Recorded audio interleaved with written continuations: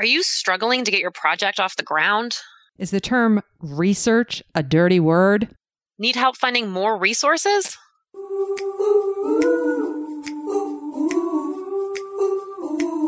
Hi, everyone. Welcome back to another podcast brought to you by the Center for Nursing Inquiry. Elizabeth Scala here. I am the Research Program Coordinator.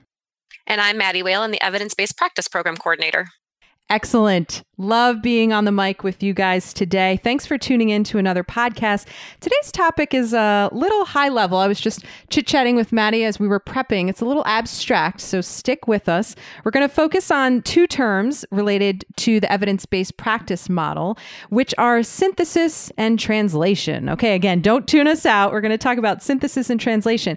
So I'm curious, listing findings that you've read in articles, how does stating what you found from an article differ from what you're actually doing during synthesis?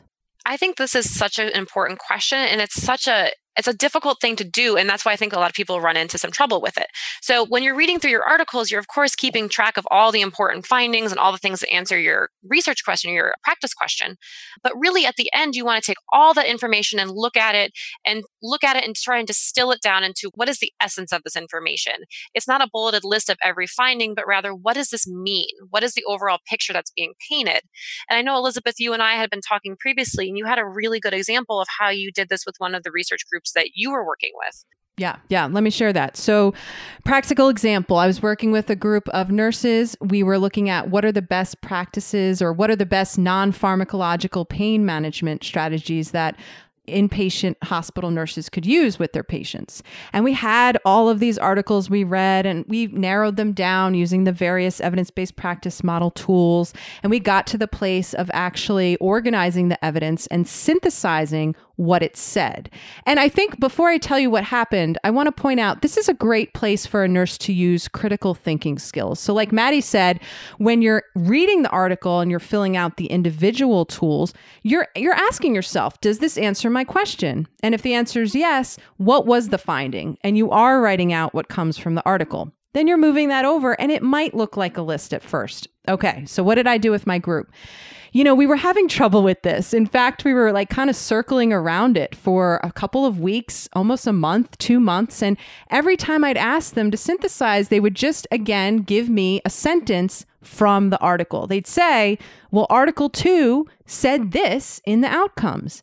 And I was like, yes, the article said that. That's the finding. But what's the synthesis? What is the evidence overall telling us? So what I did was I put the list of what they said on the front board up on the screen, had everyone just sit there.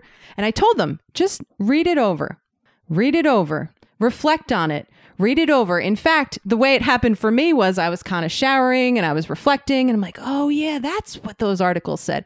It is what the overall articles say in totality. What are the key takeaways? What are the points? What are the messages pulled home? So that group was looking at those bulleted lists and rereading them, reflecting. And someone raised their hand in the audience and said, you know what?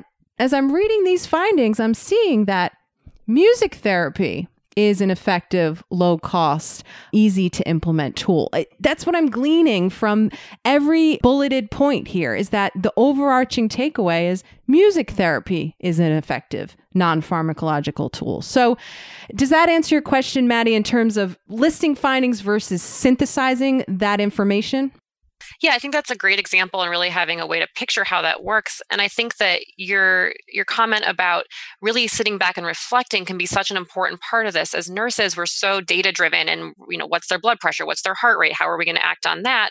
And we don't usually sit back and try and just take everything in and then walk away with an overall impression, especially on things that are a little bit more abstract, like concepts or theories. So I think the idea of stepping a little bit out of our comfort zone and really taking the time to absorb all the information before stepping forward is a great point to make. Right. I liked how you described painting that picture. So it's really like the evidence is painting a picture for you. And if we could kind of remove ourselves from the proximity of the bulleted list and take the time to think about, okay, what am I hearing? What message am I taking away? Then coming back to your group. And that's the synthesis. So, now what? We know what the best practice is. That synthesis is really telling us what the literature stated as best practice. What do we do now now that we know what the best practice is?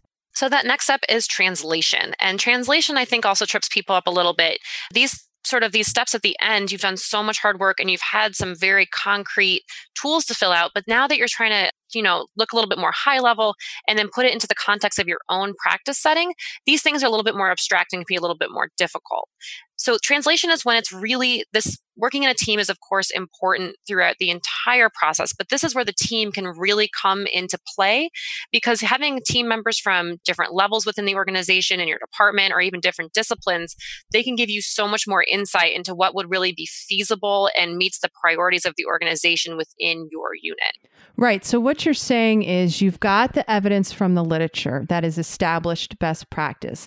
Translating that evidence means putting that evidence into practice, into your workflow. So Maddie, can you think of an example of why team approach is important and how we can get tripped up in translation if we're doing this kind of on our own without all of those players at the table with us?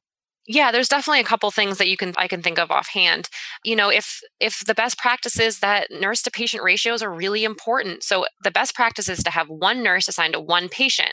Well, in reality, that's probably not going to be very feasible. And your nurse manager might be able to say, hey, wait a minute, even though this would be an amazing thing for our nurses and our patients, budget-wise, we don't have the budget and we don't really have the staff. So maybe that's not how this evidence is going to look in our practice setting.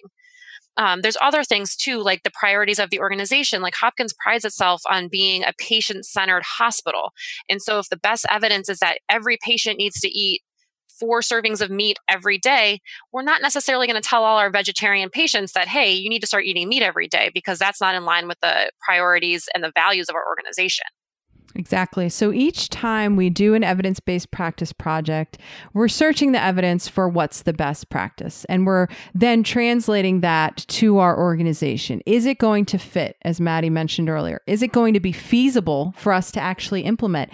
And to really be taking that team approach. Because again, if you've got your blinders on to your patient in front of you, your unit you work on, the population in your department, there's actually ways that this impacts and affects all of the nursing departments, all of the non-nursing departments, and everybody at the Johns Hopkins Hospital. So we are a large organization, and we have to really think about, even though we found what the evidence says in terms of best practice, is it going to be able to be translated? If it is, wow, what a win. And if it's not, working with your team on, now are we going to do a research study? Are we going to move into quality improvement, kind of track our data? Because maybe we'll get more data to strengthen the case for changing a practice. So that's why these 3 forms of inquiry kind of ebb and flow and work side by side.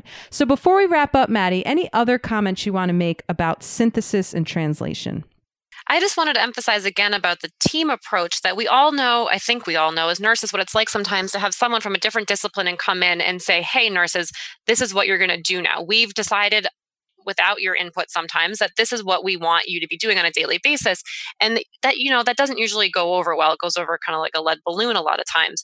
And so this is when it's really important to get people from different disciplines involved in the team, so that if the evidence ends up saying like, hey, this member of the team should really be the person doing this, or they can do it this way, you have that person already involved. And so it's not you telling them what they need to do, but you deciding as a team that this is the best step to move forward. Oh, I love that. Great. An example was coming to my mind as you're talking. So I love that information. All right, folks, if you need help setting up your team, getting started with evidence-based practice, really, or even the translation and synthesis pieces, okay, Elizabeth, Maddie, these are my bulleted lists. Like, I've been staring at it for weeks and nothing's coming to me. Maybe external eyes might kind of just say, well, when I see this bulleted list, I kind of see this thing.